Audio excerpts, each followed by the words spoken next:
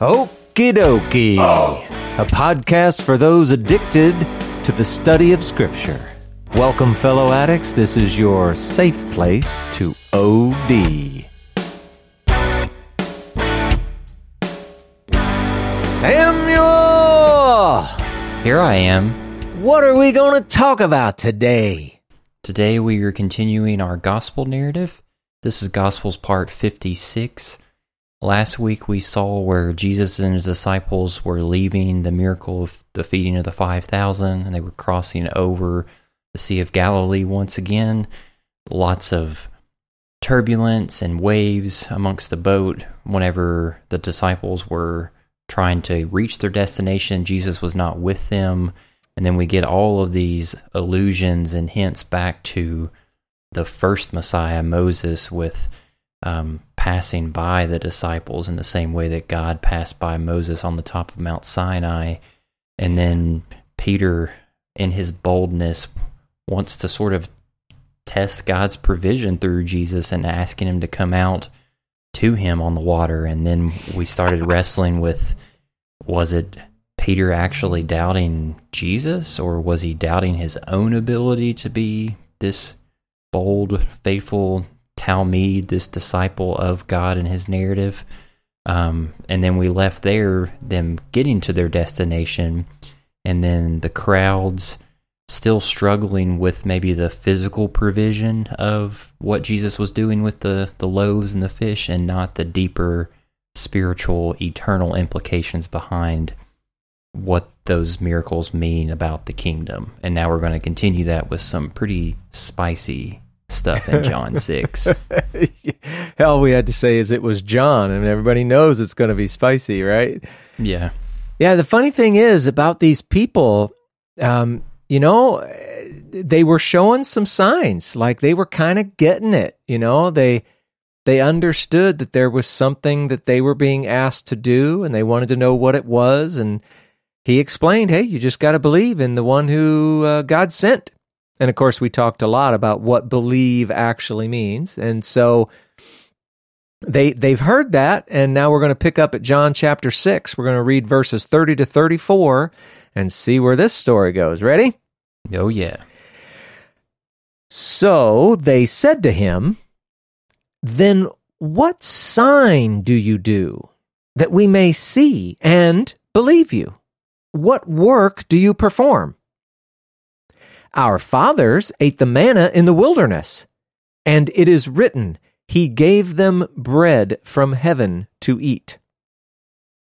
Jesus then said to them, truly, truly, I say to you, it was not Moses who gave you the bread from heaven, but my Father gives you the true bread from heaven.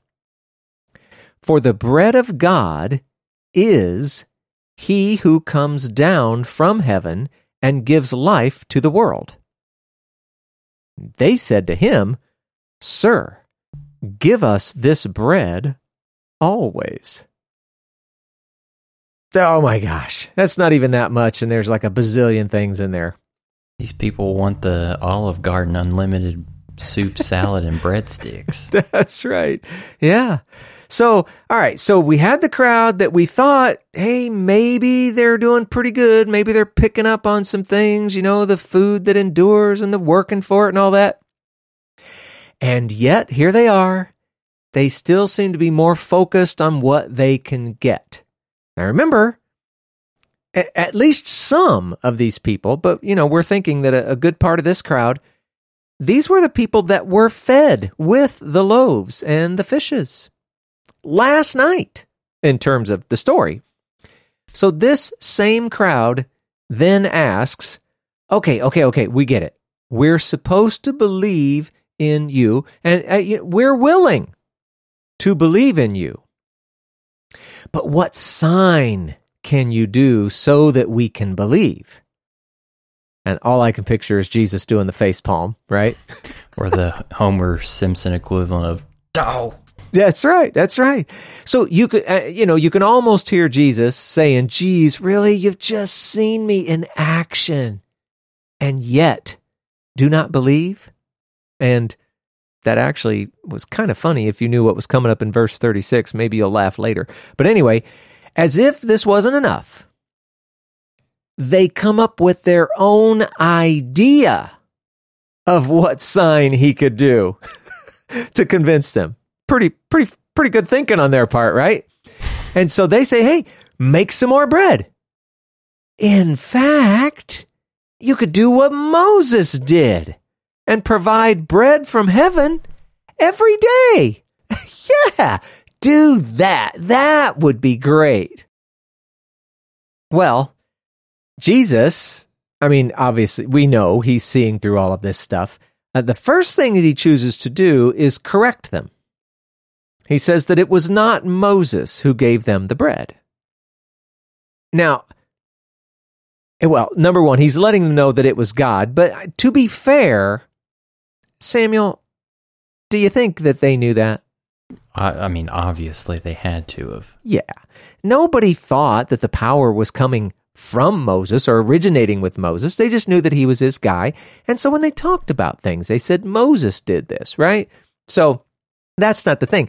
But Jesus is saying this because he wants to frame some thinking here for his overall point. And now, part of it is, you can read, I should say, if you want to read about the manna and all this stuff, you could go back to Exodus 16. That's more of the original story. You can actually read some more about it, maybe some less happy kind of information about it in Numbers 11, whatever. But when he says, hey, Moses didn't really give you the bread from heaven, you think that what he's going to say is, my Father gave you that bread. But he doesn't. He changes it up and he says, my Father gives you the true bread from heaven. So you kind of put those two together and it's like, okay, so what Jesus is saying is, okay, number one, God is the one that gave the bread from heaven, the manna, but God also gives true bread from heaven. And of course, we got to try to understand, well, what is this true bread? But there's a point being made here that I don't want to miss, and I know I've emphasized it before, but I'm going to keep doing it so that it comes across. Where did the manna come from, heaven? I just renamed you, Samuel. I'm heaven. Nice to meet you. Where did the manna come from, Samuel? It came from God. He provided it fell from the heavens to the earth. Exactly. Yeah. So we could look at that and we could say, hey, it descended from heaven. And then, okay, remember, we're in the book of John now. What else descended from heaven that's really important in all of the reason we're even doing a podcast, Samuel? John chapter 1. The Word became flesh and tabernacled, dwelt among us. Exactly, yeah. So the manna descends from heaven, the Word descends from heaven, and remember the Word, that's like the divine part of Jesus, and we've talked about, maybe he self-limits that or whatever, but it's still a real thing. But there's a really interesting connection here between the manna and the Word. So Samuel, I'd like you to read for us Deuteronomy chapter 8, verse 3. And he humbled you and let you hunger and fed you with manna, which you did not know, nor did your fathers know, that he might make you know that man does not live by bread alone, but man lives by every word that comes from the mouth of the Lord. Yeah. Now, you may think I'm crazy or not. Given enough time, I don't think you will, but think about what's being said in this verse. It's like, look, he gave you the manna, but why? He gave it to you so that you would understand that real life comes by every word that comes from the mouth of the Lord. Real life comes by the Word. He gave you manna to teach you. Life comes through the Word. So it's like, this is what's going on in John chapter 6 right now. We're seeing in that text from Deuteronomy, it's like an equating of the manna with the Word. And of course, if we go back to John chapter 1, we know that the Word was being equated with Torah along with other things. And so John, he's a master. He's connecting us back to the beginning of his gospel, and actually our whole podcast, Gospels, episode number 1, right? Before Jesus continues, I mean, you got to know, the people standing around there inside their brains, they're just going crazy. Well, what is this true bread? But anyway, you can see the connecting points. And now, it's interesting. He says, for the bread of God is he who comes down. So, all right, what is this true bread? Well, it's he who comes down. Thankfully, Jesus is providing the answer. I only wish, and it doesn't matter what I wish, but I'm just going to say it. I wish the text had inserted the word true right there. So it read, for the true bread of God is he who comes down. Because that's really what it is being said, and it would have made it, I think, much more powerful. But whatever. The true bread of God is the Messiah, and there's 2 important things to note about Jesus' description here. Number 1, he comes down from heaven. This is super important. And number 2, he gives life to the world. That's right here. So it's all set up. Now, John is going to weave these into the story that follows. And in fact, most people would never guess this. I didn't until I actually heard somebody else say it, and I went and counted them. The idea of descending, it appears 7 times in chapter 6 of John's Gospel. Do you think? Makes me feel like there's a chiasm in there too. Well, maybe, but for sure, he's trying to get a point across. Mm-hmm. He wants us to see that descending is a really important part of this story. And later it's going to be so important. But anyway, now then, what's funny is they end this whole thing up. Jesus says all these things, and the crowd says, "Sir, give us this bread always." Samuel, please tell me you remember. What does that remind you of? Let's see. I know that there was the conversation he had with the woman at the well with like the true living water, and she's like, "Oh, well, just let me get some of that water so I don't ever have to thirst again." Exactly. Yeah, it's exactly the same kind of response that he got from the woman at the well. That was back in John 4:15. Samuel, why don't you just read that one line so we can just hear it? The woman said to him, "Sir, give me this water so that I will not be thirsty or have to come here to draw water." Yeah, there you go. So in both stories, the, audience, if we could call it that, seem to be very interested. They are hungry or they are thirsty. But they also seem to get a little stuck on the physical. They're very real needs. And just like with the woman at the well, Jesus isn't done trying to help them understand something bigger, the bigger picture, and even more real need. So are you implying through this section that this idea of the quote, the true bread of God, would be a new concept for these Jewish ears who were listening to Jesus? Or is this another instance where Jesus is trying to reframe their understanding of what true bread actually is? I'm just trying to contextualize, like, would this have come across as totally foreign to them, or was he trying to build some momentum of some seeds that they had already had planted from the Hebrew scriptures previously? Yeah, that's a really good question. I think, unlike the parables, which we made a big deal out of, he was really trying to help them understand. I think, thinking back to the woman at the well, the story about living water, I think that was hard for them to kind of figure out what was really going on. In hindsight, I think the disciples are totally getting it, so it's good for us. But in the moment, were these people understanding this thing about true bread? I don't know. I think that this was a difficult one for them. Mm-hmm.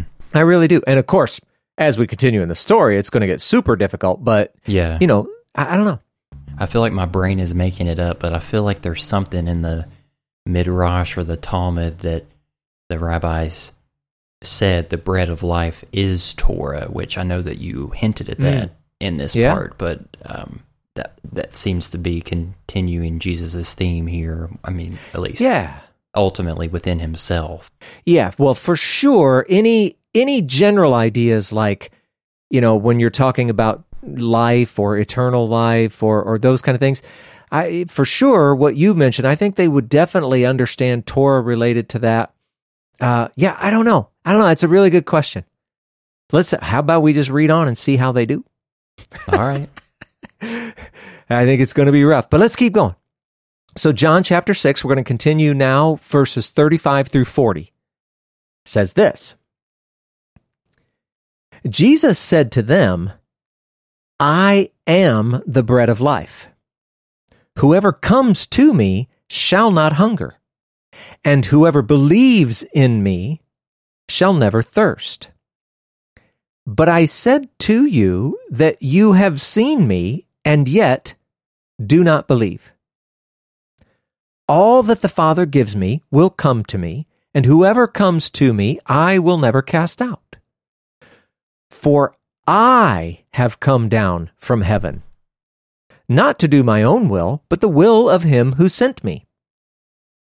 And this is the will of him who sent me, that I should lose nothing of all that he has given me, but raise it up on the last day. For this is the will of my Father, that every one who looks on the Son and believes in him should have eternal life, and I will raise him up on the last day. Whew. Does it feel like it's getting a little harder to just get a good grip on all of this? Getting a little... Yes and no. There was definitely some mysterious aspects that I was listening to, and there's also some comforting parts too. Yeah, that John. We're knee deep, maybe chin deep. I'm not sure, in John. So here we go. This is rough. So he starts out, I am the bread of life. Whoever comes to me shall not hunger. Whoever believes in me shall never thirst. Now, okay, this is some pretty awesome bread. Apparently it satisfies both hunger and thirst. Nah, I'm being silly. Obviously, it's the bread satisfies the hunger, the believing satisfies the thirst, right? But the point is that the bread of life, this bread of life that he's talking about, himself, Messiah, it's the source for everything required for living, even living eternally. And so it's another call back to the conversation with the woman at the well. Same kind of story that was going on there. Also, I don't know if you caught that. He says, I am the bread of life. This is another one of Jesus's I am statements that are scattered throughout John's gospel. We've talked about that before. There's a number of them. People argue about the number, but whatever. And then one final thing, as I read, try to study, figure out some things, I find a lot of people who are looking at this story, Jesus talking about being the bread of life, and they're trying to make connections to, I don't know, the Last Supper or communion, whatever. Look, maybe we can find connections there or whatever in hindsight, but definitely, at least from the perspective of, hey, what were these people hearing? What was Jesus saying? What was all going on here? I don't think there's any sort of connection. It's just not in view here. Nobody would have any way of understanding what that was talking about. The whole picture is just it's just out of place. So we can kind of forget that. And especially, remember, this is in the Gospel of John, and if we look at John's telling of the Last Supper, he doesn't even say anything about the cup and the bread. So I think that's just too much of a stretch, and so let's kind of drop that as we go.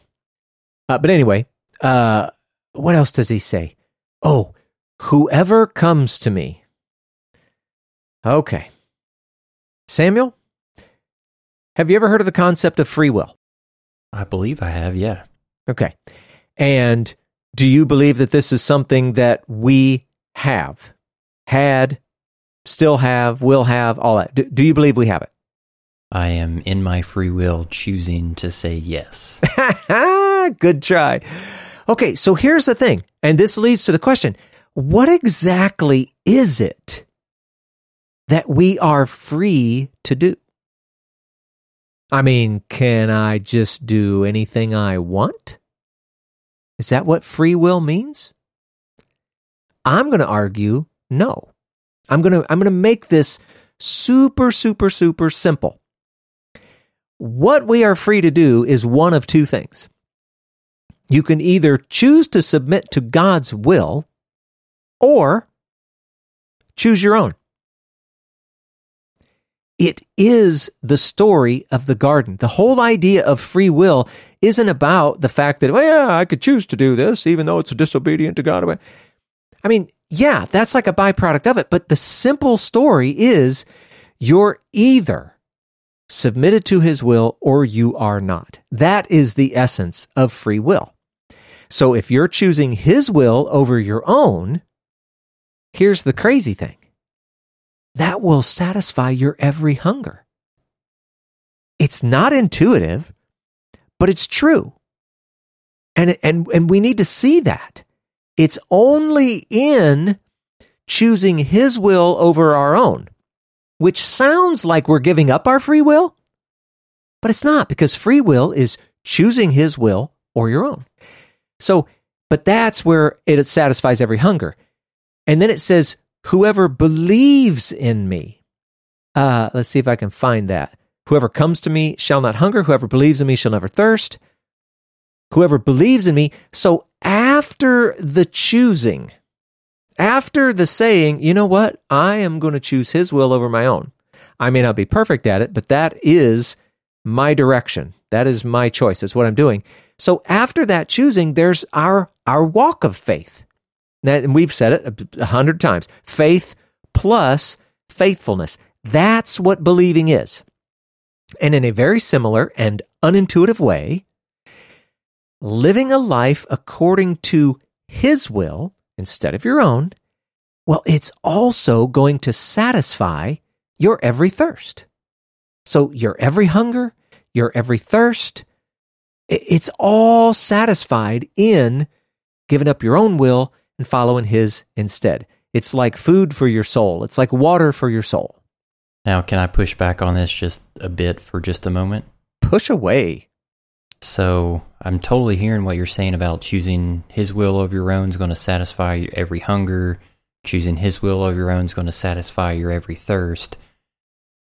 I guess, where does that leave room for that aspect of feeling that tension or that wrestling with that internal battle that comes with, having that option to choose his will or your own? And like, it almost sometimes can feel painful. Like we said it in the past, that to be a follower of Jesus is an extremely high calling. And though there's a part of us within our human side, our flesh, that wants to experience retaliation or revenge or desires of the flesh or whatever, whenever we're choosing against that, I mean, there is some element of like I know that this is better for me, but in the moment, like, it doesn't feel that way. So like, is there some aspect of like prolonged satisfaction of hunger and thirst, knowing that like, even in the present moment when we're saying yes, if we're not experiencing that satiation now, like in the kingdom in the world to come, that's where true satiation with our hunger and thirst spiritually is going to be experienced within us. I don't know if you understand what I'm wrestling with right now. Yeah, I think that I do. Ultimately, we know this is all new covenant, world to come stuff. We know that we will be completely in tune with his will because it will be written on our minds and hearts. But what you're asking is, yeah, but what about now? You're saying that if I submit to his will, I'll be satisfied. All of my hunger and all of my thirst will be satisfied in him. But I know as a person who's living and trying to do this stuff that I still choose bad things, wrong things, whatever, because apparently I'm not satisfied with that. And all I can say is, what we are doing now in attempting to experience the kingdom, seeking the kingdom, whatever, we are trying to get a taste of that ultimate goal. And if somehow in saying that, hey, the crazy unintuitive thing is that if you submit to his will, every hunger will be satisfied, every thirst will be satisfied. If I made that sound as if, oh yeah, today's Tuesday and I made that decision, and so from Wednesday on, I don't have any more trouble. Okay, definitely not true. If I made it sound like choosing his will over our own will is somehow easy, no possible way. I mean, this and what you said, it's a high calling. This is hard. It's really hard. But through persistent walking, studying, learning, doing the things that you learn, through that, yeah, you are going to become more and more in tune with his will, and with that, you will become more and more satisfied. And so, sure, is it possible that you could get to a point where you I don't know, even experience no hunger or thirst outside of God? I think it's fully possible. Is it going to happen for me? I don't know. I hope. I'm aiming for it. I don't know. But it is going to get better the more I try, the more I live in his will. And again, why am I doing that? Not because it buys me anything. I can't earn my salvation or make salvation happen. It is my reasonable service, my response to what he has done to me. But anyway, is that kind of answering the question? I think it's getting to the point. I guess I'm just thinking about in a particular like present moment whenever I'm choosing God's will, even though it's particularly hard, and even if in that moment you don't experience the fruits of obedience in the situation or within yourself or someone else, like for example, like today, it's not instant. Yeah, I know. I'm just saying, like it. If you read the text a certain way, it's like if you do this, then you will experience hunger, no thirst. But like today, like I was trying to be patient with coworkers, and it was really hard and really frustrating. and in the moment, I'm like I don't feel super quenched right now. Right. Yeah, it's a lot like if you believe like this whole story, all of this. What's it supposed to lead to, Samuel? Eternal life. And yet, unless Jesus comes back, we're all going to die. So, yeah, it's the same kind of thing. And it's good to point that out. No, these things, they're not formulaic. They're not mechanical. Nothing is instant. It's like, oh, if I just believe hard enough, I'll be healed. Maybe not. Right? This whole, everything that we've seen so far is like this. It's like, look, the conclusion is sure. It's absolute. There's nothing we can do to stop the ultimate conclusion because God's in charge of all that. But what about the immediate results? This moment, that moment, whatever.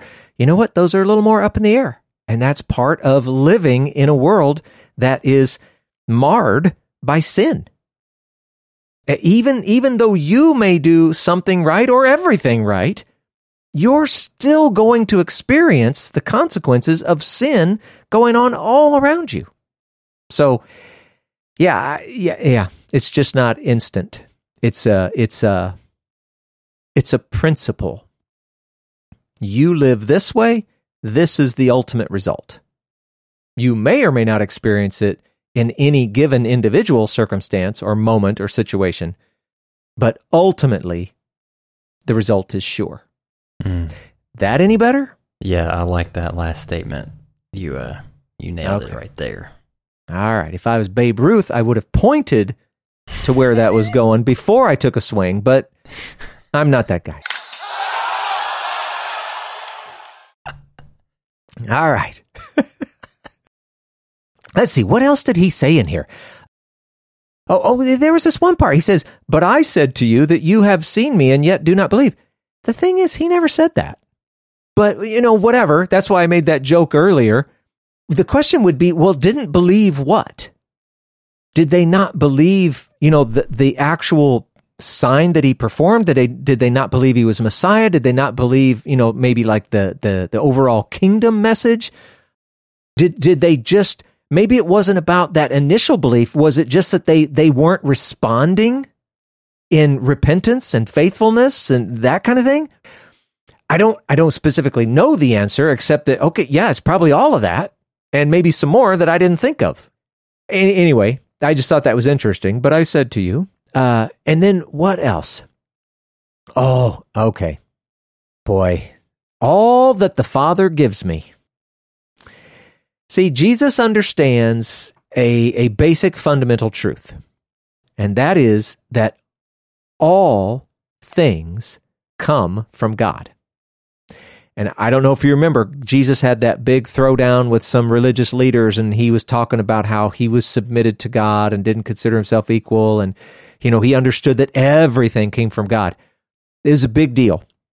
What this is not saying, when it says all that the Father gives me, okay, this is not saying that God has predestined some individuals and not others, so that across time, these certain special chosen individuals are going to somehow find Jesus. It's just not saying that. What it is saying is that regarding all those who do find Jesus, seek him with their whole heart, whatever you want to say, of all those, Jesus considers them to be a gift from the Father. Now, we can talk about all of the different ways that God may influence or participate or encourage or draw or call or awaken, whatever word you want to put in there. But those things are not, we shouldn't perceive that as some sort of force or a foregone conclusion. And again, this goes back to the entirety of the Bible, the big story that we're involved in. It revolves around choice, free will. So all that the Father gives me, this is Jesus. He's considering everything from God to be a gift, everything that he has, no matter how it comes. So that's kind of a big deal. I'm betting some people's toes are hurting right now. Mm-hmm. But then he goes on. How about those who will come to me, or whoever comes to me? Now, these are the same people that we started out with in verse 35. These are the ones who choose God and his Messiah.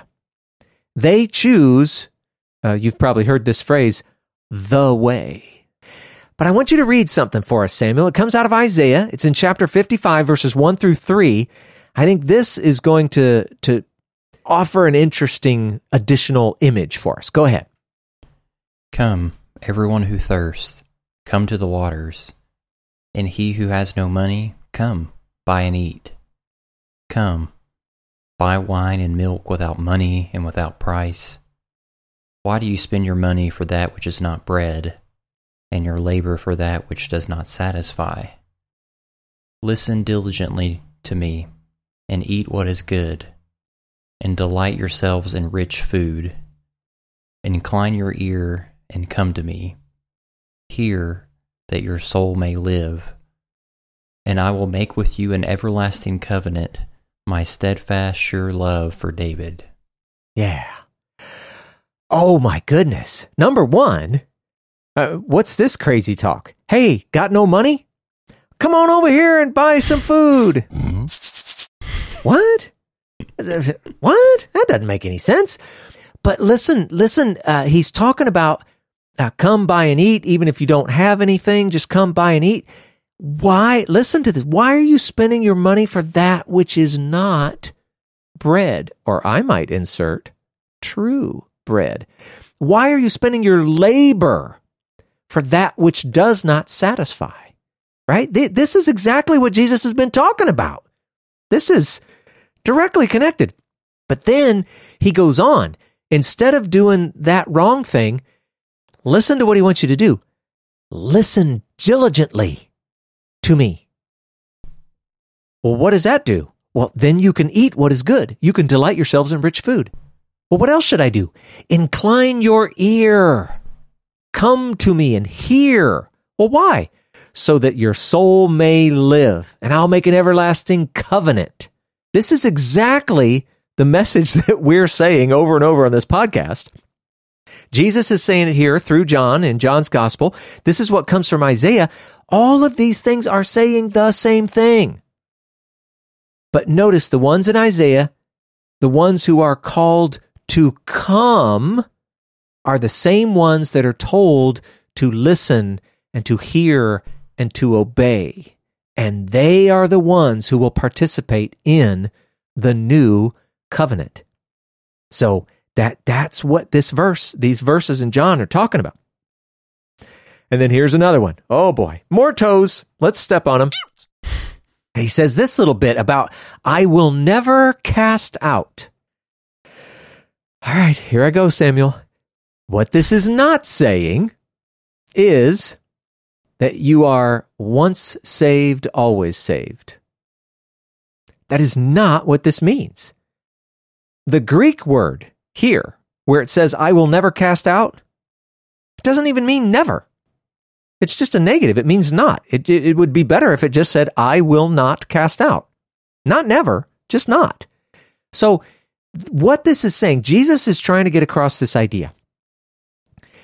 He's saying that Jesus's role as this bread of life, or this true bread, it's open to all men.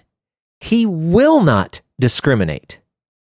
It's not like you could somehow choose him only to have him come back and say, oops, this is not for you. That's not, he will never cast out. He will not cast out. He is for all who choose and are faithful. If we were to turn it around in modern English, we might say something like, hey, anybody who really chooses and is faithful to me, I'm not going to turn you away. Everyone is welcome, Jew, Gentile, whatever. So there you go. That's all I'm going to say, because there you go. That's what it says. And now, here it is again. Descending from heaven, he says, I have come down from heaven. We've said it before. It's a very provocative statement because, the underlying understanding for all of the people of this time, this place, they had this idea that it was only God who comes down from heaven. Now that doesn't mean, that somehow angels didn't, or what. No, it's not saying that. It's the emphasis is on the fact that there is a divide between creation and outside of creation. God and his creatures, if we could say it that way. The point is, we cannot go up, and that it is instead he who must come down. And he comes down for many reasons. He's intervening in some way. Maybe it's for judgment or revelation or redemption. And, traditionally in Judaism, what are they thinking of? Well, they're thinking about times like the Tower of Babel or Sodom and Gomorrah or what happened at Sinai. And of course, we, in hindsight, can look back and go, well, okay, Messiah, God came down. So it's emphasizing this idea that God originates in heaven. And this is in opposition to the idea that man originates here in creation. But Jesus is saying, I came down from heaven. Super important. Yeah. And that's that whole idea of the word. Go ahead, Ed. I'm just going to say that's a big statement. Yeah. Oh, it is. And we're not done talking about it because John's not done writing about it. So what else does he say in here? Oh, there's so much. Oh, not my own will. Oh, so Jesus didn't come to do his own will, but the will of his Father, right? Jesus states basically this is his mission. And who gets missions? Apostles. We've talked about that. But just as it's a mission for Jesus, it's also like for us, it's at the very least, it's an example, it's a goal, something.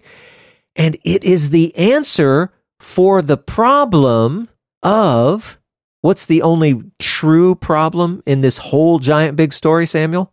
Sin and death. Yes. The only real problem is death caused by sin. This is the answer for the problem of death.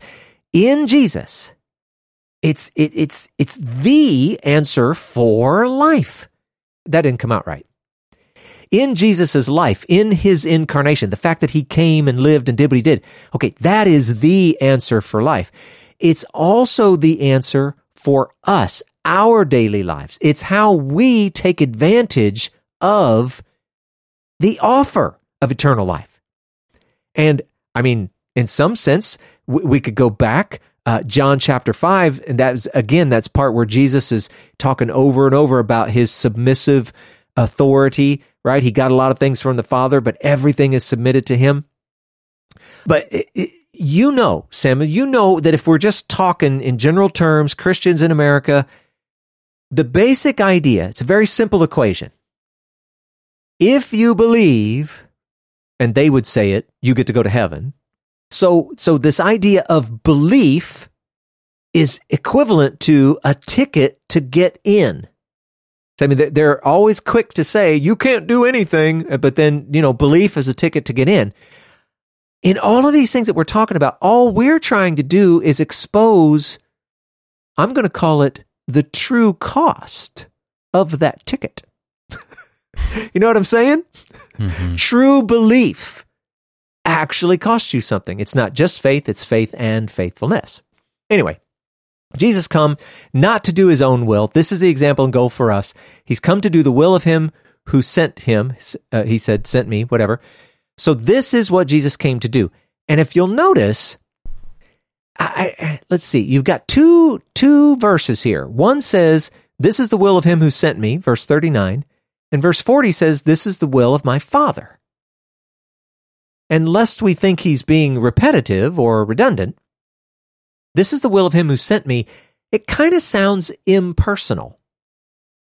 It feels like he's talking about, I don't know, objects or things more than people.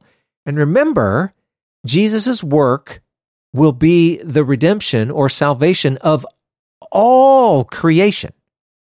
And in a sense, the earth itself is going to be resurrected, if I could say it that way, in a manner similar to what we expect for ourselves. And so God's will is to restore or fix all of creation. And if that's all this said, that would kind of maybe even be anticlimactic. Even maybe it would feel out of place. But he did add the following verse, and it's not redundant. So let's take a look at that this is the will of my Father. Now, again, this is what Jesus came to do, but notice how my Father, it's starting to sound so much more personal this time. The first time it was, I'll lose nothing and I'll raise it up. The second time it's, hey, if you believe, I will raise him up, right? Everyone who believes. So it's much more personal. Let's see. God's will is that none who actually choose, and that would be the phrase, look on the Son, none that are faithful, that would be those who believe in him, that none would be lost. And we just talked about that. Lost how? What would they be lost to, Samuel? They're lost to sin and death. Yes, that's right. And he doesn't want anyone to be lost to death. He wants them to have eternal life. And so these people, the ones who choose and are faithful, they will instead be raised to life. And it's important to note, he's not describing everyone. This isn't for everyone. It's only for those who look on him and believe, those who choose and are faithful. So God's method of fixing the world is to, in some sense, resurrect the whole universe, all of creation. And to resurrect, and I'm just going to say it, the worthy humans to live eternally guided by the Torah written on our hearts and minds. Now, when we say worthy humans, what are we talking about? Those who choose and are faithful. The whole thing we're talking about here. And this is the very essence of the new covenant. The worthy humans, if we could say it that way, are those who are already cooperating with the Spirit to get the Torah into or onto their hearts and their minds. Am I painting that clear enough, Samuel?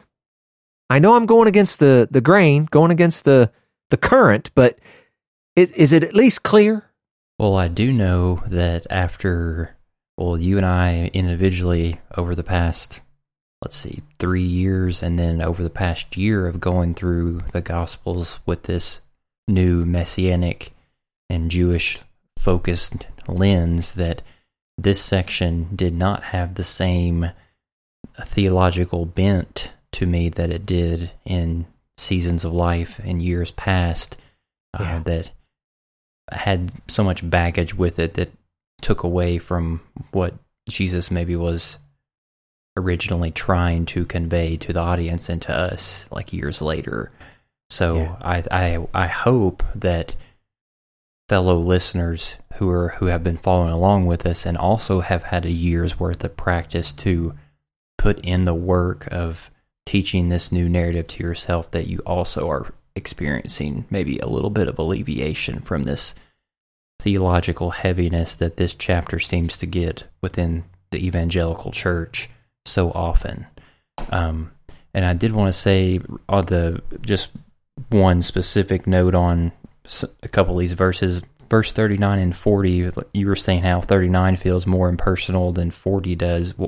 While you were reading through that the first time, it almost feels like 39 is like a thesis statement, like in a general sense, and that 40 is like the specifics or the details of how that's going to happen. Like 39 feels like, especially, that I lose nothing of all that he has given me. Well, if I think to the end of the story, all authority has been given to Jesus. So in some sense, like God/Jesus's desire for like the narrative is that they want all of humanity to not be lost, and they want all of humanity to be raised up in the last day.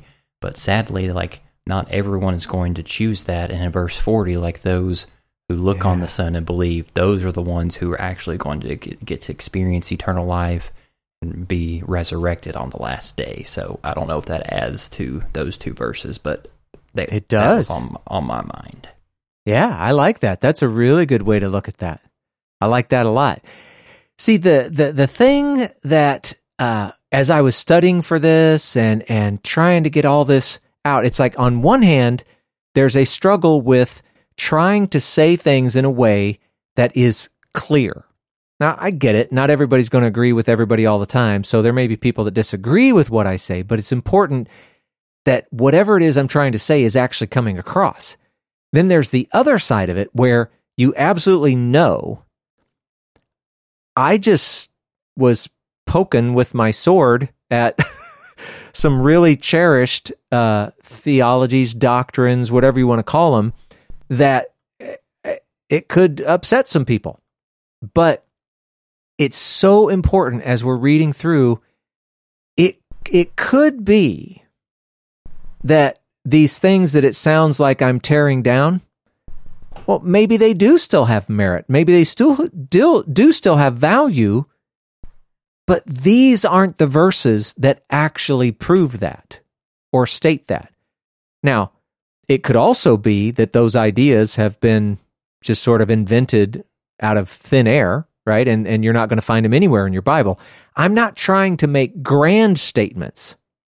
I'm trying to say, this is what this text is talking about right here. So if you think that it's talking about this, it's not. That's not in view here. Mm-hmm. It doesn't mean that I've completely kicked everything to the curb. And so, again, trying to go through this, it's such a difficulty, and I don't know, trying to find that balance. I don't know. But we gotta say this stuff. We gotta say it out loud, and we can't be shy, because otherwise people won't know. But you gotta get it out. And I think that having this section that we just got done going through and speaking on the things that we have is a really good primer for those who are beginning to wrestle with this new concept, because the next section that we're going to go into, I would argue it is even harder than what has already been discussed thus far. I know, particularly with myself, the next section, I had one of many crises of faith with with the verses that are to come directly after this. So yeah. if you haven't buckled up yet, you need to now. Yeah. Yeah, and the thing is, we're not going to have time to fit that in. This is actually going to end up being a shorter episode because there's no way we can get this next section in and do it any justice. So it's not really a cliffhanger, and in a way it's very good because this may be, and hey, there's something we don't say ever, but this may be one of those episodes where if it isn't something that makes sense to you already, or especially if you feel like it's, gee, that's kind of grinding against what I think I already know, maybe you want to listen again. Maybe you want to try to figure out what it is we're talking about, because you're just not going to be able to make good sense out of the rest of John chapter 6 or a bunch of other things that are going to come up in the Gospels. If you're seeing this differently, this is really going to help you. So yeah, and this is another plug for everyone to access the Okie Dokie notes. That's right. For each of the episodes, like we cannot stress enough, and props to Paul for putting in so many man hours.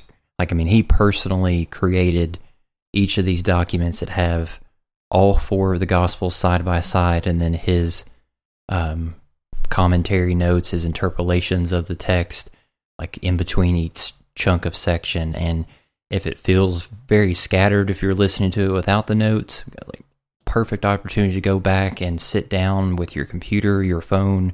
I mean, all you have to do is just click on the description for our episode. There's a link to the PDF, and then I really think that could benefit those who might be struggling with. So just check out the Okie Dokie notes. It's a free resource for you. Yeah. Yeah, and the reason that I create them and offer them the way that we do is because if I was listening to a podcast that was anything like our podcast, that's what I would want.